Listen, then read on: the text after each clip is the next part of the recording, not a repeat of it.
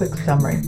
If you remember from the beginning, I said that since these are big investments, we want to look at these in many different ways. And a good manager is not going to just do one method and say, that's it. They're going to go through all of these methods, or 2 or 3 or 4 of these methods, and come up with a conclusion. So let's see, I have highlighted in blue the best choice.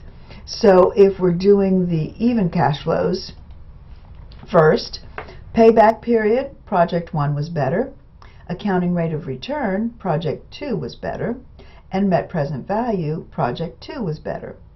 The profitability index indicated that project 1 was better, but remember that was when I adjusted the investment amount so that the investment was less for project 1.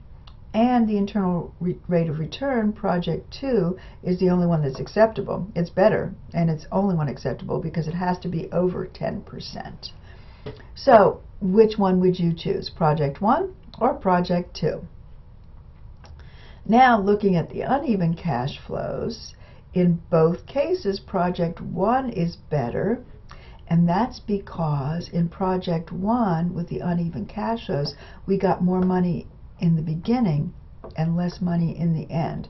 So when you get more money in the beginning, you can recoup your investment faster, and the value of the money is higher than if it's the reverse, with less money in the beginning and more money in the end.